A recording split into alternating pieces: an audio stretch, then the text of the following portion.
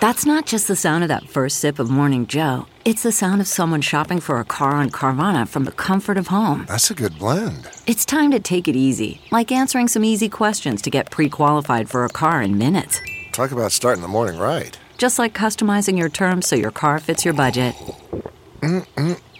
Visit Carvana.com or download the app to experience car shopping the way it should be. Convenient, comfortable. Good morning. I'm Randy Naughton at Fox 2 with your St. Louis news, driven by Bomarito Automotive Group. Today, the MLS will make it official. Big-time pro soccer is coming to St. Louis. The news conference is scheduled for 11:30 this morning.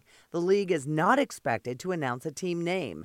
Final details about a new stadium won't be rolled out until next month. In sports, Cardinals and Brewers at Busch, 6th inning, 2-0. Paul DeJong launches a solo home run shot to right field. That's his 22nd of the year.